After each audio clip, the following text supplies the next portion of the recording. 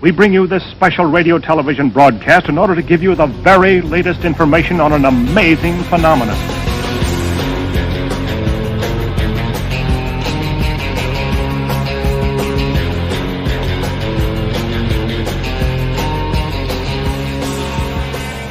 From the files of Schlock and Awe, welcome to Natural Selection, the home of the DTV Creature Feature. Here are your hosts, Matty Budrevich and Dave Wayne.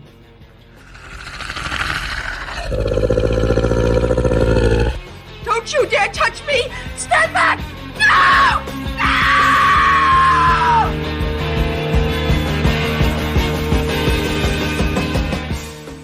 Hello, and welcome to Natural Selection, the home of the Creature Feature podcast. My name is Dave Wayne, and normally sat on my right-hand side is Matty Bedroj, but today he's not. He's away because we've got to do this remotely because things are going a little bit bat soup. I'm hoping that he's dug out that sex doll I gave him in order to, at least have me represented in his living room. And to be honest, it would probably have a great deal more charisma than me. But we will see. So, Matty Bedrevich, are you there? Hello, Dave. I am here in remote form, and I do indeed have a blow-up doll next to me in a baseball cap with a crudely drawn soul patch. And I really think it captures the essence of you. Good. I'm glad you said that. Yeah, good. I can see it there, and it looks fantastic. It looks younger than me, to be honest, which is a bit of an insult, but I'm fine. Oh, good. But this is all very strange, isn't it? As if we're recording a Creature Feature podcast remotely. Yeah, it's unnerving, and it's I'm hoping that the audio will be okay for our regular crew of listeners. I think we missed an opportunity to talk about bats as well. We should have really done that this time. We should have done Lewis Morneau's Bats and Bats 2 Human Harvest. Yeah, not enough people are talking about bats at the moment, so yeah, I think it might be a little bit too soon, but, certainly I want to pencil in for a future episode. But today, what are we discussing today? And you're going to tell us all about that. Well, today we are going to be looking at two films from the halcyon days of Sci-Fi. Well, formerly, as it was back then, the Sci-Fi Channel. And to me, that makes sense because, well, as we say, we're living in the middle of a global pandemic, and we're about to be massacred now by a wave of murder hornets. So the way I see it, we are just one lavalantula or Sharknado away from actually living in the plot of a Sci-Fi Channel movie. So, yeah, we're going to talk about Sci-Fi Originals. Okay. So the Sci-Fi Original was launched by the channel's current Executive Vice President of Programming and Original Movies, Thomas Vitale, and his cohorts Ray Cannella and Chris Regina in 2001. Vitale, Cannella and Regina, what they used to do was they would approach a production house like people we've talked about so far, like Cinetel or New Image, and they'd go to them with an idea or a concept. Obviously, as time went on, the companies themselves would start presenting them with ideas and concepts once they knew what sci-fi were after. And so they'd go to these companies, and the sci-fi lot would give Cinetel, New Image, etc., a flat fee of $750,000. The reasoning for that was, as Cannella explained to Wired in 2004, is that they wanted movies, not problems, so everyone got the same $750,000 deal. So, as the typical sci-fi original costed between 1.4 and 1.8 million, the rest of the money that Cinetel, New Image, Active, UFO, all of the sort of in-house production service companies that Sci-Fi were buying from and would start to buy product from, the rest of their budget would be made up from foreign licensing and domestic home video agreements. So basically, with something like, Cinetel's Snakehead Terror, they'd get $750,000 from Sci-Fi, and then the rest would come from whatever company they had a deal with for the film's release in Europe or the film's DVD release in America. However, although everyone getting the same deal was what happened for the most part across the board, There was one company who had a slight edge over the competition, and well, at least for a short period, and that was Amberlight. They were owned by Universal, who of course own and operate the Sci-Fi Channel. While the stuff that they would make would run the gamut in terms of entertainment quality, the films do seem a little bit slicker, and dare I say it, a little bit better finance, a little healthier budget-wise. You know, it's pure speculation, you know, but considering that Active were owned by Sci-Fi's parent company, chances are they probably had a little bit more than the $750,000 pumped into them. Anyway, Amberlight, they made a couple of okay-ish movies. They made Terminal Invasion with Bruce Campbell, which was done obviously at the peak of Bruce's cool. You know, if Chins Could Kill had just come out, he was about to hit the road on the Bubba Hotep tour, and you know, he was getting rave reviews for his performance as Elvis in that. So Terminal Invasion comes out, and for a while was like the second or third highest movie that Sci-Fi had premiered. Right. Yeah, it was like it pulled in. It did gangbusters on the ratings. It was a record breaker for the channel. Amberlight, they'd never topped that in terms of ratings, but some of the movies were okay since. They had Do or Die, Threshold, and of course the two films that we're going to be looking at today, which are Webs and Bugs. You're listening to Natural Selection, the home of the DTV Creature Feature.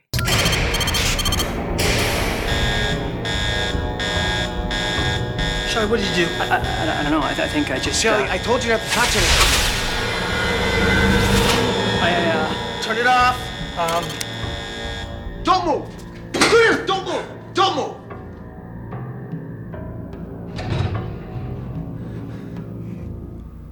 All right, look. This place is hot. We'll get out of this room. We'll call headquarters, and they'll call NEST. All right? Okay. Wait a minute. What about this? We can't just leave this here. Ray, no. Don't touch that. Ray. What's that?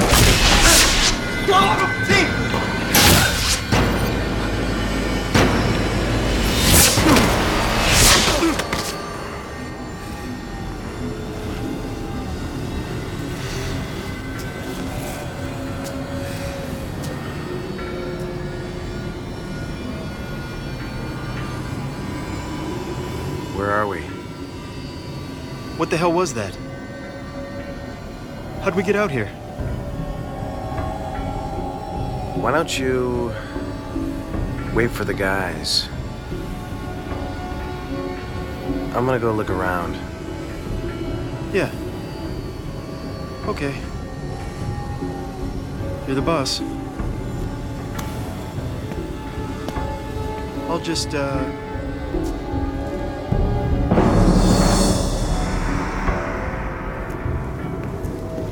Webs from 2003, directed by David Wu, and it hit Sci-Fi, premiered on Sci-Fi on the 28th of June 2003. We like a good spider film. We've covered a few good spider films, but would you say that, where would you place this in the pecking order of eight-legged DTVers? Thank God you didn't say Eight-Legged Freaks. We could have ended up in so much legal hot water there. It's at the bottom with Arachnid. Ooh. Yeah. That low?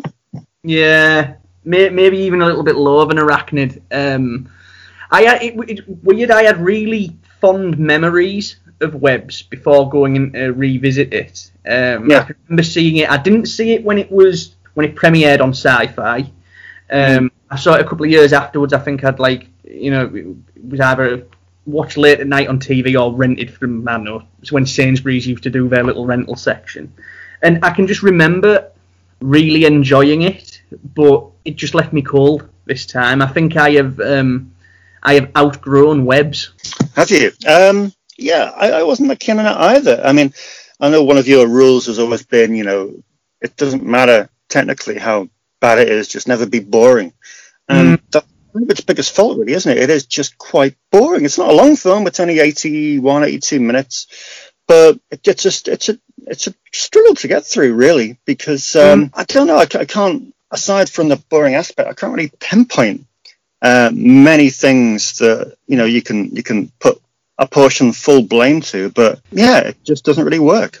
It's a very repetitive experience, I think. The premise, I thought, is the premise is great, and it's really, really kooky and off the wall. It's this Richard Grieco leading a bunch of these blue collar sparkies who are going to repair or dismantle the electrics in a building, and they end up stumbling across this, a dimension portal that takes them into an alternative Chicago. The film, of course, set in Chicago, even though it was shot in Toronto. And so they go into this alternative Chicago, which is overrun by spider zombies.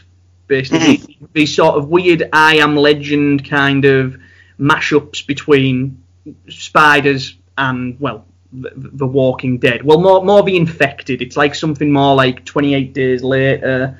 28 Days Later by way of 30 Days of Night, that kind of thing. That premise, wonderfully simple, really sells me. I love films like 30 Days of Night. I love Stakeland. I love all the different iterations of I Am Legend. I'm a big fan of to a certain extent. And it cribs elements from Night of the Living Dead, from Dawn of the Dead, from Day of the Dead, but ultimately it's a very, very wearying film, because once they're in this spider realm, all it does, it just turns into an endless series of chases. Yeah, and I mean, they're not the greatest chases to look at either, really. I mean, this other world is very drab. It's surrounded by sort of endless plastic sheeting. Decorating every shock on a budget, like a parallel. And while I think that can be quite charming at times, considering how slickly photographed the film is, that they could have done. I don't know. They could have done something more than just set it among warehouses and bed sheets and just have people running around and screaming. Yeah, that's it. I mean, I think the whole premise of where this portal goes to. I mean, that's the wearying thing. You do begin the film with, as you say, high hopes. I mean, certainly the initial few sequences in Chicago are fine. You can accept the whole issue with, the electricians heading into this building, and this power source that's still alive 15 years after the building was abandoned. But as soon as we go over to a different dimension, it's just so drab. It's just there's nothing to really inject it with any dynamism or you just feel so cold. I mean, admittedly, I know you have a great fondness for Richard Grieco. He's been in some of your favorite films, from Jim Wynorski's Against the Law to David Dakota's Journey, Absolution, only a few years prior to that, but and he was in one of my favorite films as well from the 90s, which was Catman, where he becomes a cat. Everyone see Richard Grieco displaying feline properties, but in this he's just so bland. It's like you're transferring him to a different dimension in a whole new world. He's an electrician. He's an electrician. He's a blue collar worker, and he just seems. I've never seen anyone seem so unimpressed, or just. He just takes to this new concept as, oh yeah, okay, so we're in this alternate universe. That's fine. Yeah, that's great. And it's just his expression. I don't know what what the direction was for him in this film, but he just seems like he just wants to be somewhere else. Although I will give him credit for his jumper. I think as fisherman's jumper, in this sort of roll neck, ribbed pastel blue endeavor, I think it's remarkable. So see it for Grieco's sweater, but don't see it for Grieco's performance, really. He's always one of those actors who I always presume his default setting is scene chewing. He seems to really relish performance. He really has a very strong theatrical sense about him, and yet here I've never seen him so subdued and so muted. He had a great line, though. I forget who he was talking to. It might have been Elena, but in one of the sequences, he's saying about what he misses about back home, and he's very po-faced. He's very scene chewing, as you say, and he says, I just want to get back home to birthday parties, cool jazz, and hot pizza. And I thought, oh, God, Richard, don't do this, come on. I hope that was a scene of improvisation. I hope that is something that he believes that is what everyone would miss. I mean, I'd miss pizza, at least. Even I suppose cool jazz music, because it does lend an ambience to things. But no, I think his sort of, quote unquote laid back quality in the film, it sort of fits with there's an aloofness to the film, as well, as if no one involved was particularly engaged or enamoured with the material, as if everyone was just going through the motions. There's a Fangoria article about webs and bugs. Obviously, the both of them were filmed back to back in Toronto, as mentioned earlier. And in Fangoria 223, there's an interview with Webbs' director, Dave Wu, who, of course, probably better known as being the editor of John Woo's A Better Tomorrow 1 and 2, Choi Hock's Chinese Ghost Story and A Better Tomorrow 3, the director of The Bride with White Hair 2. He's a Hong Kong action thriller horror guy, and he's got some movies with tremendous talent. Like The Bride with White Hair 2 is fantastic. There is attempts that he tries to bring the Hong Kong style over to Webbs, but I don't know. In this interview, he says that the script wasn't ready when he got it, and he wasn't particularly enamoured with it to begin with. I think we are seeing Webbs as what it is, and that is a gun for hire job, basically. Yeah. It was for Wu to probably pay his bills that month, for everyone else involved to pay the bills that month, and that sort of, it does reflect on screen. There's no sort of like sense of fun to it. There's no sense of, even though Wu tries to go for like rapid fire incident, it's just very, very flat. There's no sense of excitement, and there is certainly, if he pins all the flaws onto the film script, I can totally see that, because there is literally no attempts at all to make any of the characters interesting. Other than Grieco, I cannot recall a single person in the movie, and I only revisited it 3 nights ago. No, I did like the two guys that got stuck on Earth initially. Was it Ray and Sheldon? I thought Sheldon, being a slightly geeky guy, he had a bit of wit about him, and the two of them together do have a kind of a light relief to the whole thing. There's at least a tiny spark, no pun intended, to their sort of friendship. But other than that, no, very little else. Although of course, Dr. Richard Morelli, who they encountered in the other world, was a doctor who got the whole thing started. 30 years ago, he invented the machine that sort of got them there into this other world. I thought he was quite good. I was quite familiar with him from his appearances on the TV show The PSI Factor. I don't know if you ever saw that. Yeah, I remember that. I vaguely remember that. Yeah, that was Canadian as well, because the guy who played Morelli, Colin Fox, he's got a little bit of Canadian horror and schlock form. He's in Food of the Gods 2. He's in Scanners 3. So. And of course, the Goosebumps TV series. He's this sort of perennial Canadian genre bit parter. Oh no, he was in all 88 episodes of PSI Factor, which is I think it's like a Canadian X-Files, or a couple of years after. But they had like a Rod Sterling intro to every episode, and it was presented by someone Canadian, surely. Dan Aykroyd. No way! I did not know that. I'm not. That's why you watched it. Tell me a little about. Did you ever seen the TV show Sliders? Yeah. Do you think there's much of? I know it was sort of. I know they sort of share Paul Leonard being a producer in both Sliders and Webbs.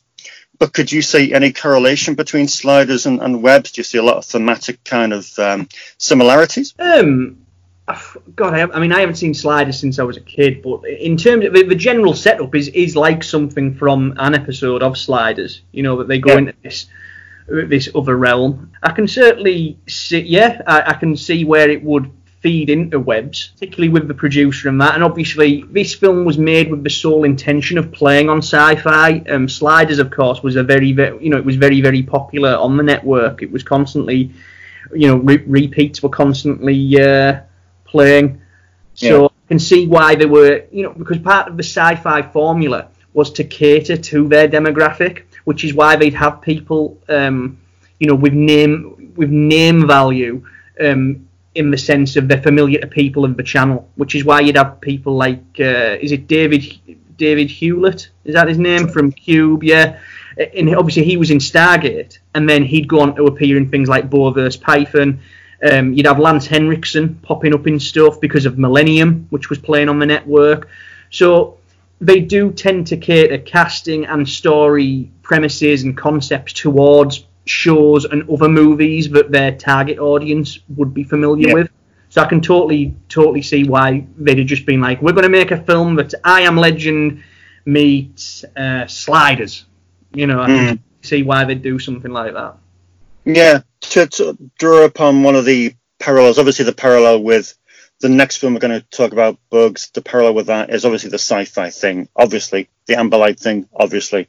But also, same director of photography, you had Richard Vincenti, who lensed both Webs and Bugs, but they're very different films. And I think here, I mean, if you watch them back to back, you'd be hard-pressed to sort of figure out that the same guy with cinematography films, wouldn't you? Because this is so drab and lifeless compared to the next film. Yeah, and even things like the effects in this aren't nowhere near as much fun as they are in Bugs.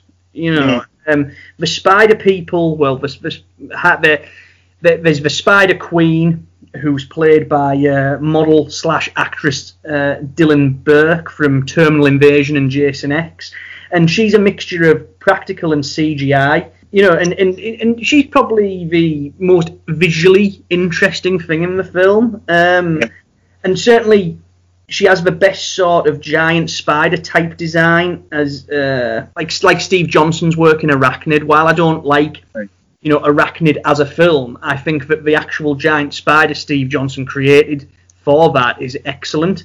And there are elements of the Spider Queen's design and physicality that recall the excellence of Johnson's work in there. Obviously, Johnson was nowhere near this movie. Instead, the special effects, makeup, and prosthetics were provided by David Scott and Jeremy McPherson.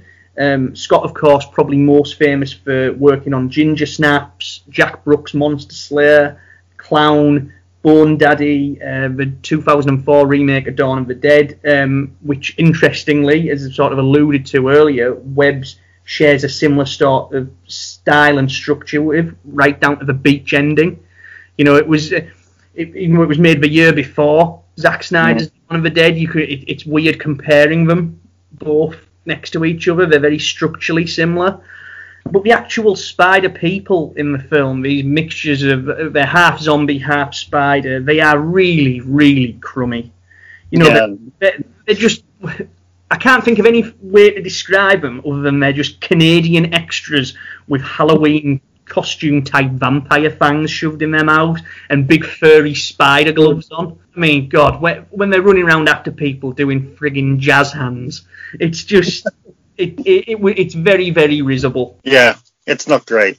To be honest, I mean, I even was trying to sort of scratch the whole thing for some kind of hidden meaning, and I thought maybe there's a slight bit of homoerotica there, because you've got the spider freaks sort of killing all the women in order to keep the men. So I thought, maybe. But no, that's probably going a step too far for this. But no, I like the elements. It's interesting, by the way, because Bugs, as we'll get to, I think that's rich in subtext. There's a lot of other stuff going on in Bugs, which again, like the effects, like the style of it, which makes it a vastly superior film. Mm-hmm. Okay, well, let's move on to Bugs. Let's wrap Webs up. So, I mean, it's a good B movie. It's a good B feature for Bugs, I think, isn't it? Just to sort of as a comparison. So, I mean, maybe it's worth people picking up just to satisfy their sort of curiosity and sort of tick a box on their spiderless, but other than that, maybe one to avoid. Yeah. I think as you say, the only reason to pick up Webs is because it was made back to back with Bugs, and Bugs is the better film. This would be the type of thing where, like, years from now, if anyone ever wrote if there was suddenly some sort of revival in interest in Bugs, and someone wrote the complete definitive history of sci-fi's Bugs. Webs would be the little footnote that this was its supporting feature, basically. This was the film that was like put out a few weeks beforehand to generate hype for it. But I have no desire to ever watch Webs again, which is upsetting because I again, as I said, I had fond memories of it. And then I honestly thought, like, oh yeah, I really liked this. I'm going to enjoy the hell out of it. And then when watching it, it just draining, boring, no sense of fun, naff effects. You're listening to Natural Selection, the home of the DTV Creature Feature. They're all dead. Everyone is dead. Calm down. Where is Jack Ball? Didn't you hear me? They're all dead. I'm bringing in the CDC for this. We don't have time to get them mobilized, so I need your SWAT team. Done. Benton's team is ready. We don't know what we're dealing with here, so I need everything you got. Anything you want? Lights. We need lights. Whatever we're looking for has been living in the darkness. Lights can give us an advantage. What about a train? There's a lot of ground to be covered. There is a surveyor car. You stay out of this, Dave. Tell me about the train. It's well equipped. It's self-contained, self-propelled. It has communications and a closed-circuit video. Sounds good. What's your name? I'm sorry, I'm Dave Reynolds. I built the tunnel, so no one knows it better. Obviously not well enough. Can you drive this train? Absolutely. Let's go. Come on. Mr. Petronovich, do you want Jack Ball's home number? What the hell for? Well, so you can call his wife, sir. Bugs, the film that aired in September 2003, a couple of months after Webs, and it's a whole different entity, really, isn't it? It's quite something compared to what we've just spent the last 20 minutes talking about. Yeah, you're a fan? Big fan. Yeah, I think Bugs is excellent. And as well, I had very, very fond memories of this one. And obviously, based upon my experience with Webs, I was thinking, oh God, I'm going to hate this. I'm going to hate Bugs. Watched it, nope, still holds up. Still loved it. It's just a great, great B movie. It just hits all the boxes that you want it to hit. And yeah, it's just great. Just the complete polar opposite of Webs, which is so strange because it has so much of the same crew attached to it. You've got the script is once again written by Robinson Young, who also penned the scripts for a bunch of other Amberlight movies. Now, before we go on to other crew people, I think Robinson Young, who obviously, as well as him, he wrote the script with Patrick Doody and Chris Valenziano, who were a separate writing team. But I think Robinson Young is a pseudonym for someone. Yeah. If you look at his credits, they're all Amberlight productions.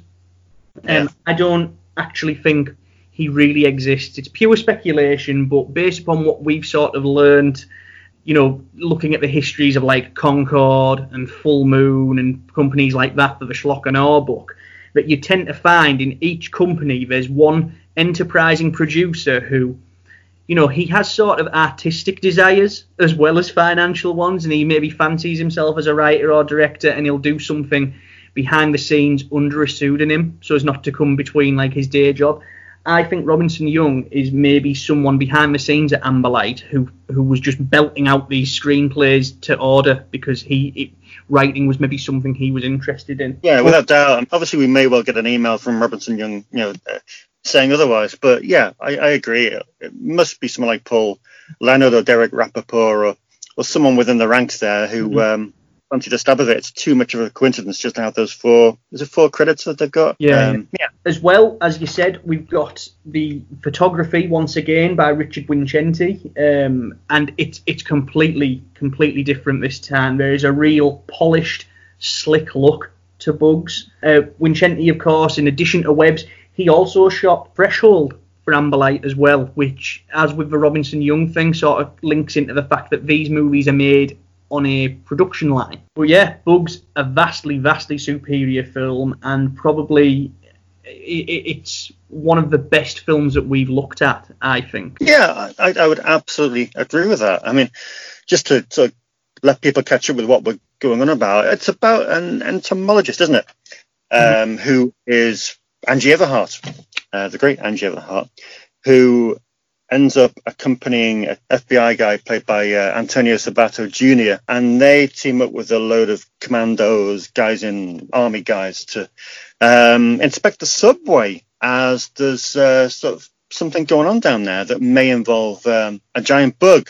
But in parallel with that, there's what starts off with the Downtown Reaper, which is a kind of cool thing. There's a like a serial killer going around the town, and initially the film starts off with hinting that it may have been a guy, but soon develops into, obviously, it couldn't be anything human. It takes maybe about 10 to 15 minutes to read. Once Sabato Jr. and Everhart and the SWAT team get down into the tunnel, once they get down into the subway tunnel to start looking for this bug that they, that's when the film picks up. But it takes about 15 minutes to get there, because the big flaw for me of Bugs, well, I'd say big, it's it's a splash in the ocean. Once you get past it, it's over. But the flaw of Bugs is that initially it frames itself as an investigation picture. It frames itself like it's going to be a police procedural, which really is redundant, because in the prologue we've already seen what's caused this violent killing of a police officer in a tunnel. We've seen that it's some sort of weird scorpion type thing, some weird monster living in the subway tunnels. But if I'm gonna pick apart Bugs because of that, I'd have to criticize something like Octopus 2 and Python, which they approach their creature carnage from a similar angle. They were framed as investigation pictures before common sense prevailed, and they realised, well, people already know what's going on. Let's throw all the spaghetti at the wall and see what sticks and have some fun with it. And thankfully, Bugs nixes that bit for about 10 to 15 minutes, because I think that's the weakest point of the film, that opening. It's about 23 minutes in the film, the Subway Party Massacre, which is kind of sounds like a slasher film in there somewhere. That Subway Party Massacre is just sublime. I think it's the best part of the film. I think it could well be the best sequence in almost any sci-fi movie I've seen, especially the last few shots of that. You've got like sort of monochrome and red theme to like those last few the sequence, and then you've got that last bit where the subway doors just gently open and blood comes out from there. I thought that sequence, it's only, the massacre itself is a couple of minutes, but the last few shots, which are probably only about 10 to 15 seconds, I thought absolutely something else. Absolutely something else. Really, really just, what you say about the first 15 minutes, which kind of throws a bit of a Mickey in regard to the direction it wants to go in. That piece on 23 minutes really does sort of inject you and wakes you up and really gets you into the film. It's a really momentous. It reminded me, I know we jokingly mentioned Bats in our intro, but it actually reminded me of a scene that occurs in Louis Morneau's Bats. The bit early on where the entire town gets massacred by all the bats and stuff. It reminded me of that, and it has a great sense of chaos and frenzy to it. And I do think it's hampered a touch by the budget, but Conti stages it really, really well. A lot of the time we're like looking in through the windows of the carriage. We're getting just brief glimpses of the chaos that's like unfolding inside it all as the people are getting ripped apart by this giant bug. Yeah, the train, the monster stuff. As a whole, I like the coupling of trains and monsters. I just think that like Creep, like Midnight Meat Train. I just think I really like that aesthetic. And yeah, in Bugs, there's a real good rhythmic quality to it that I think that brings to mind the other sort of what I term brilliant train horror set pieces, like on Predator 2 and Faust: Love of the Damned. There's a real rhythm going on to it, and like you say, the kiss off, that when the train finally stops at the station and those doors open and it's just a mass of sloppy red blood dripping out, just a great visual. The director Joseph Conti has got a real great visual sense. It's a shame he hasn't really done anything much since, because his aesthetic is wonderful. Yeah, I mean, you could never paint bugs so simply as just being bugs on a train, could you? But in saying that, it's not the height of originality, is it? It's very derivative with regard to aliens, rather. For example, that to the degree of the Marines being sent in to deal with the issue. Yeah. Also, you've got a touch of mimic in there. You've got the whole Jaws effect with the evil CEO of Petronovich Enterprises being determined, not to ruin his big thing. So, very derivative, but who cares? Because it's just really, really good fun. Yeah, I love the whole, because at first they all think that it's just one bug that's doing it. And that's another thing I love about it, where when Sabato Jr. and Everhart and the SWAT guys go down into the subway, they readily accept that, yep, this is a bug that's doing this. It's a giant bug. There's no bullshit. There's no sort of like, what do you mean? You've got to be kidding me. How can a bug do it? Like, that they accept that this is the reality and they are going to try and catch it and get rid of it. So obviously it completely flips it around, because once they get down there, it's soon very, very apparent that it's not just a bug. As per the title, there's a shitload of, and I love it. So we get that, like you say, we get the whole aliens thing, which is very cool. That aliens sort of style of shooting, that Starship Troopers style of shooting. And it's and it's all done for the price of what a single xenomorph or the price of what Paul Verhoeven probably paid for like one single bug in Starship Troopers. It's very, very well done. All the shooting and all the gunplay and the running around. There's a touch of like hyper-realism to it, and it heightens this immersive feeling that Conti conjures.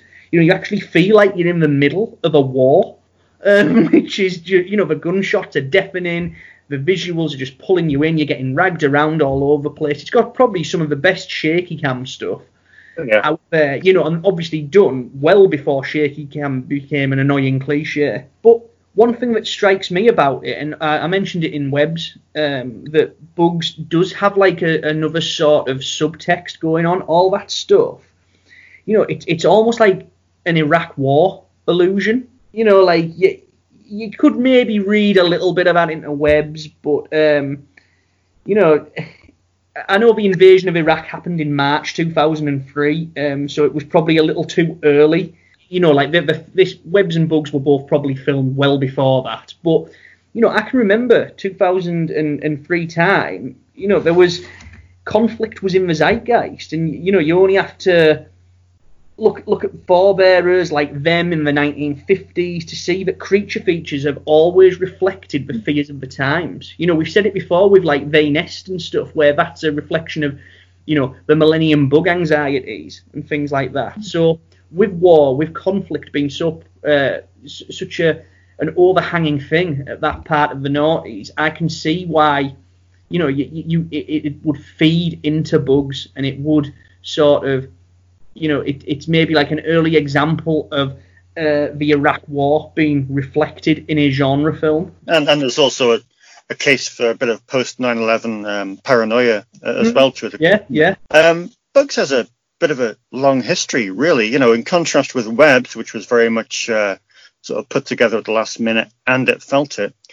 Bugs, the development of that, because it stretches back a fair way, I think that's echoed in the film itself. I mean, we're going back. We're originally set to go in Mexico, in the desert, was it? New Mexico desert? Yeah. A whole different vibe, but, I mean, you can tell that translates on screen that, like, Joseph Conti had been wanting to make this movie for years, and eventually it just so happened that when Sci-Fi put the call out that they were looking for bug-type things, that's where he got his hand in, said, I've got this idea. It was originally set in the Mexican desert, and it had like a lot, it's got a lot of bugs in anyway. There's a lot of creature carnage on display, but there was a lot more, there was a bigger range of chaos, because it was designed to have a much, much bigger budget than the approximately 2 million bracket that Bugs ultimately had. Anyway, Conti pitched it to Sci-Fi, who pitched it to Amberlight, and they loved the idea, both Sci-Fi and Amberlight, and they said they were happy to make it just with a few stipulations. So it couldn't be an army of bugs, as originally envisioned, taking over a city. It had to be smaller and it had to be more contained. So Conti, and again, this cements the sort of class that he was going for. He wasn't seeing it as just doing a gun for hire gig like maybe Wu was. You know, he described his influences in Fangoria for Bugs as being Lifeboat and Jaws. Which is interesting. I mean, Lifeboat is a crazy influence, but when you think about it, it does make sense. Going back to the special effects on this, we've got a guy who obviously you're very familiar with, which is Paul Jones, who started out, of course, with Anthony Hickox on Waxwork and kind of thing before graduating to some Canadian films like Ginger Snaps. Great job. Yeah, tremendous. I mean, like you say, he has got an amazing pedigree. You know, he was born. Jones was born in Shrewsbury in England, and he got his start with Bob Keane. So, which is why he ended up working on Waxwork 1 and 2, Nightbreed, Hellraiser 2 and 3, Hardware. Stuff he's done since includes Wishmaster, Blade, Shadow Builder, the amazing Wolf stuff in Ginger Snaps, and most recently he's been doing the effects work for the What We Do in the Shadows TV series. So, you know, to say that he's a talent, I think that's a hell of an understatement, because and his design work in Bugs is just wonderful. It's so icky and so gross, you know. And to me, you look at the design of these bugs and like, you know, they're like it's as if Jones has looked at the most frightening insects that there is and took bits from each of them, you know. So you've got a bit of spider, you've got a bit of scorpion, you've got a bit of wasp, you know, and they're very, very cool looking monsters, cool looking and very formidable. You know, you actually believe these could rip you apart. Absolutely. I like Sabato Jr. in this film as well. I think he's a good actor. Again, he's someone that we have an affinity with. I mean, he was in things like Crash Landing. Yeah. He's a UFO regular as well for Philip J. Roth, a number of his films. And I think he suits this material well, whereby Grieco maybe just didn't really feel right for Webb. So I think Sabato Jr. kind of is a perfect fit for Bugs. It's just a shame that Sabato Jr. is such a horrific arsehole in real life. Oh, you know, have you not heard? Do you not know any stuff about? Well, he is just a Trump nut, basically. So, absolute crank. He reckons that he was blacklisted because of his from Hollywood because of his supporting of Donald Trump, and because he was conservative, you know. And he actually had the temerity to liken being snubbed by studios for his weird political beliefs to being akin to a Jewish person being persecuted in the Holocaust. Just completely deluded, right-wing dickhead. Bigoted too. Very bigoted guy as well. He doesn't like how progressive California is, apparently, which is a bit strange considering he was a Calvin Klein model and an actor, which, you know, considering he doesn't like... He's not a fan of Jewish people. He's not a fan of gay people. You're working in the entertainment industry, pal. Like, you are surrounded by people that you hate. No wonder you're getting blacklisted. But, not... That was my whole impression of Bugs, to be honest. I'm going to burn my copy when I get home. Let's separate the art from the artist, you know. Yeah. But let's not bring Victor Salva into this. Oh, you've done it again. Go on, sorry. Without you mentioning some sort of celebrity paedophile. It's a great little great segment, wouldn't it? And today's celebrity paedophile is. Yeah, so Bugs does share some weird similarities with Webb's, other than the fact they were made for sci-fi. Both the lead actors in these two films went on to do movies for Asylum. Sabato Jr. went on to do John Carter of Mars for Mark Atkins a couple of years after this. While Richard Grieco went on to film Almighty Thor with Chris Olin Ray. So, you know, from sci-fi to the Asylum, it seems like a fairly natural progression. But also, Grieco and Everhart from Bugs, they were in the same film together. They were in a Predator film. Which one? Sexual Predator. Oh, of course. Sexual, there we go. Which was sort of twist to this. I have to have a Creature Features or link to it. Yeah, that was released back in 2001, and for some reason it had 52 seconds cut from the UK DVD release. So yeah, if you're in the mood for a sexual predator, make sure you get the American. Greco and Everhart weren't they also in Garden of Evil, aka The Gardener, which is with Malcolm McDowell, directed by James Hickox, the director of Blood Surf, and of course the younger brother of director Anthony Hickox. It's just weird how all this stuff, all roads lead to B movies, as far as I'm concerned. It's incestuous in a good way. The best possible way. Tracking all these links of it that's where the fun is. It's addictive, right? So Bugs, it's a must-have, isn't it? Really, I mean, out of 9 episodes and probably 10 hours of doing this, I mean, it's the essential purchase.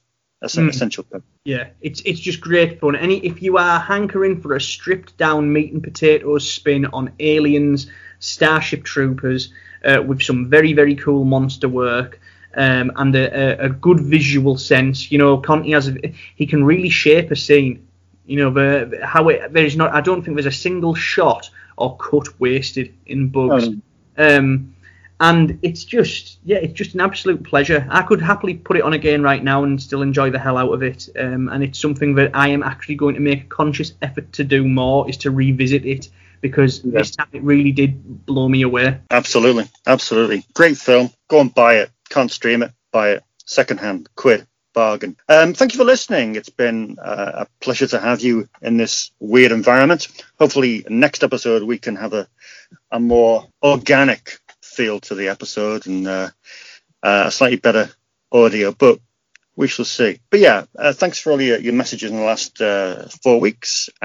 Keep on liking our podcast on iTunes and the various platforms. Keep on reviewing it if you can, which also helps just to get us a little bit more publicity.